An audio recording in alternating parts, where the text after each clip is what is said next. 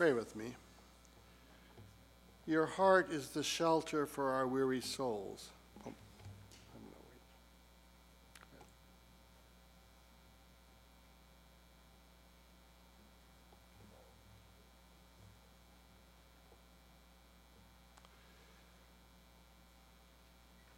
Your heart is the shelter for our weary souls. You will not push us away, but clasp us tight into your embrace. You refuse to abandon us, standing by our side all our lives. Time Reaper, you are our hope. When others try to tear us apart, you pick up the pieces, making us whole. When we wonder what the day might bring, you whisper, "Follow me. I will make you readers to little children, bandagers of bruised hearts, lovers of the forsaken, pilgrims who show the way to others. Time Shaker, you are our dawn. You appeal to us to set aside all that divides us so we might be one. You send us to proclaim good news, not with silver-tongued sophistication, but with simple words: justice, hope, grace, love, all of which bring light to the shadows. Timekeeper, you are our joy. Amen.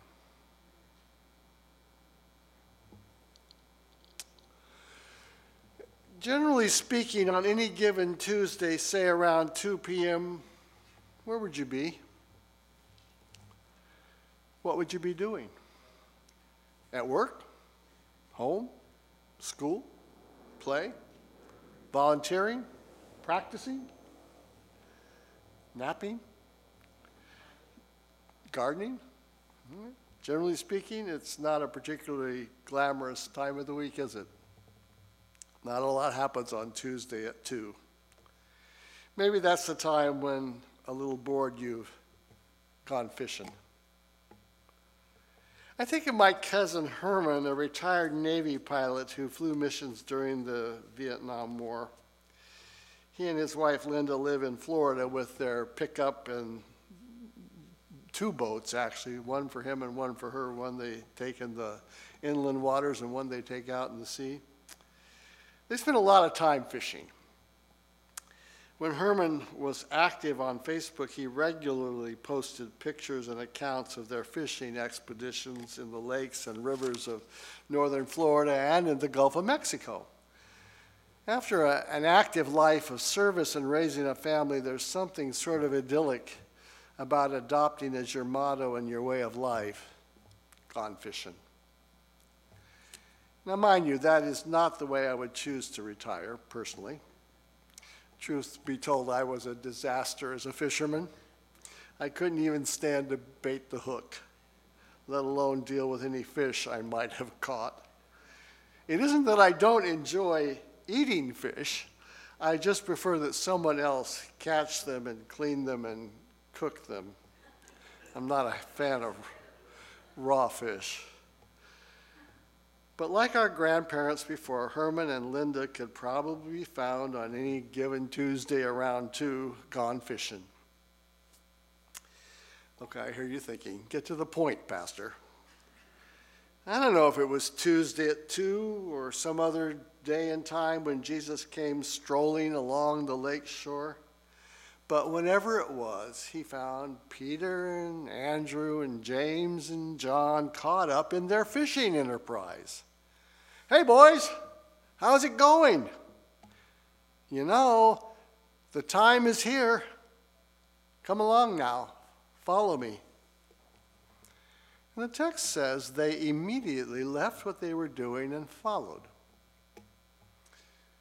Put yourselves in their boat for a minute. It's Tuesday around 2, and some guy comes strolling by wherever you are, whatever you're doing, and says, "Come follow me." What do you think your reaction would be? How do you imagine you might respond? So why then do you imagine that Peter and Andrew and James and John responded the way that they did? Okay, my guess is that Jesus was no stranger to these Galilean fishermen. They had at least heard of him, so the invitation was not really out of the blue. Now, we know next to nothing of Jesus' life between ages 12 and 30. The gospel accounts mostly cover the last 3 years of his life, from 30 to 33, as his ministry grew and flourished. So in the same way, his invitation to the fishermen did not come out of the blue. I don't think his ministry did either. He'd been thinking about it, praying about it, working on it, preparing for it, talking it over with his friends and his neighbors for some time before he decided to act. Most of us don't make major life decisions without considerable thought and discussion with people whose opinions we value and trust, right?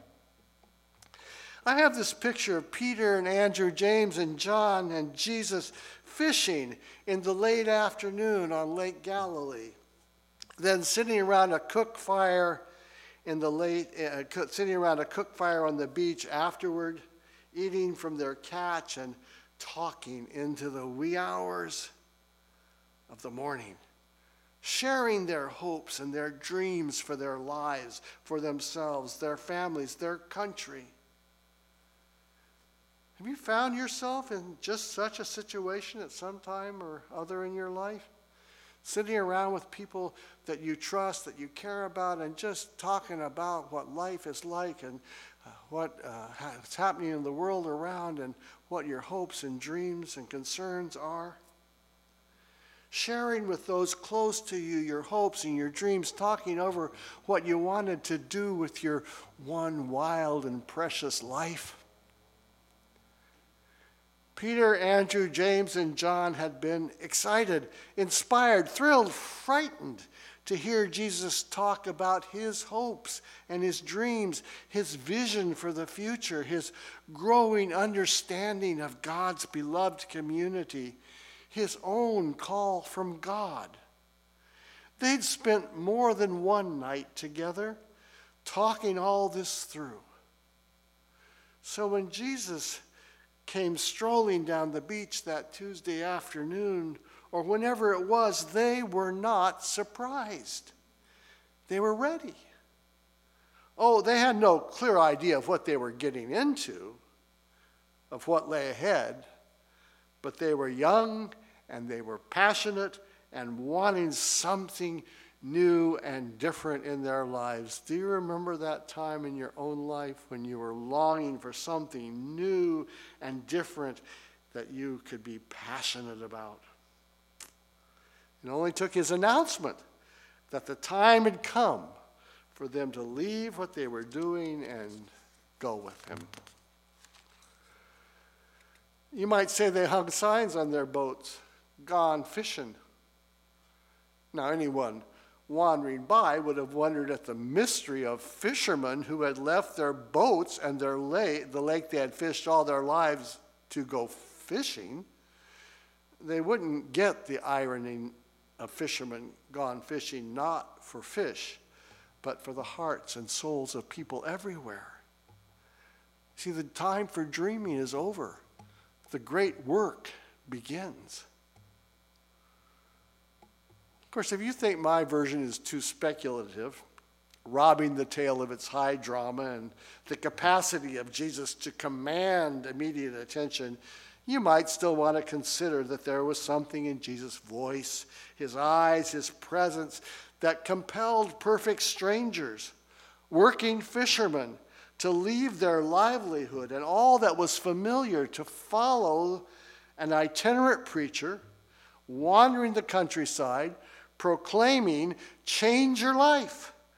God's beloved community is here." Tell the tale as you will. Something happened that Tuesday afternoon, or whenever it was, that changed the lives of those four fishermen forever. In fact, the world was changed in that crucial encounter on the lake shore. Will you come and follow me if I but call your name? Will you go where you don't know and never be the same? Will you let my love be shown? Will you let my name be known? Will you let my life be grown in you and you in me? Peter and Andrew, James and John, they answered yes that fateful afternoon. They didn't really know what they were getting into. They couldn't see where the journey would take them. They didn't understand the full cost of discipleship. They only knew that the Spirit was moving deep, deep inside them, and they could not stay away.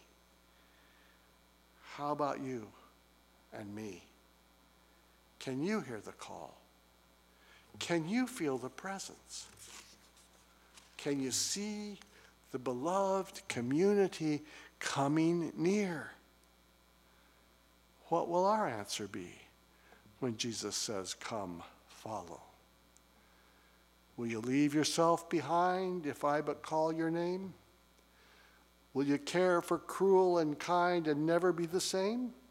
Will you risk the hostile stare should your life attract or scare? Will you let me answer prayer in you and you in me? See, the invitation is not an easy one, and it may seem especially difficult right now. For some in this country, today, the beloved community seems farther away than it ever has. Imagine those people affected by the gun violence that we named in our prayer time. It seems that the beloved community is farther away than it has ever been. I know my cousin Herman, the fisherman, decided he needed to give up Facebook because of all the ill will and trash talk he received as someone who I believe, having caught a glimpse of God's beloved community of peace and justice, of equity and compassion, of concern for the well-being of creation, was not afraid or ashamed to speak up for what he saw and what he believed. I miss his strong, committed voice in that venue, but I know it's not been stilled. Thinking about this, I remembered a multi-faith service of concern and commitment that we held at the Unitarian Church in Palo Alto on the eve of the 2016 inauguration. Remember that time? In which people expressed genuine fear and anger, dismay and disgust, grief and anxiety at the prospects of the life in our land in the days that lie ahead. Sadly, many of those concerns were fulfilled and even exceeded. At the same time, though, the people in that service held hope and expressed a willingness to engage in whatever actions were necessary to protect the social fabric and enhance the general welfare of all who call this country home. They pledged to work for peace and justice and equity and kindness and civility and compassion the whole world over. For myself that night, I made a commitment to hold safe space for those who were in need of it in a hostile environment. Now, you know, I'm not equating the United States and God's beloved community anymore, Christian nationalism notwithstanding, that any more than Jesus intended to reserve that status for Israel at that time. They just are not the same thing. Still, as people of faith, as people who have said we will follow, or who at least believe we want to follow, that vision of God's great desire for creation ought to inform and shape the ways in which we live our lives, in which we respond to political reality and to social welfare. My friend Ananda Barkley, a young queer Presbyterian pastor, reminded us on that Thursday night that in the Black church, people say prayers need more than wings to rise to heaven. They need feet to bring about those things for which we pray.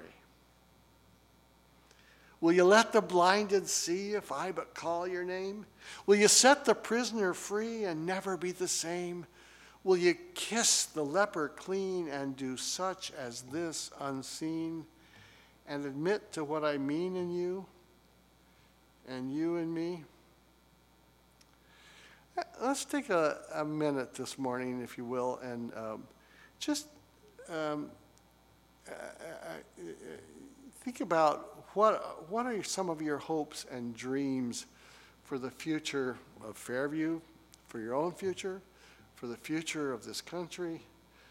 What are some of your hopes and dreams that need to be that you need to put your feet under and not just raise your prayers to heaven on the wings of a dove? What are some? Call out if you have any. Gun control, please. Sensible gun control. What else? Huh?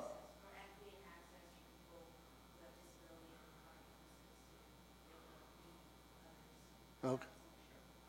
Okay. More equity and accessibility to people with physical and emotional challenges, that they might be able to participate more fully in life. What else? Health care. Yeah, health care for all. What else? Mike? Growing the Fairview community. Not just because you need more people in the pews. You're fine the way you are, but you've got such a witness to share. There's so much love and grace and goodness here that you need to shout it from the rooftops. You need to share it with anybody who wants to come and be part of it. What else? Anything else? Any hope? How we understand and live with each other. Amen. Any others? Concerns that people have? Hopes? Dreams?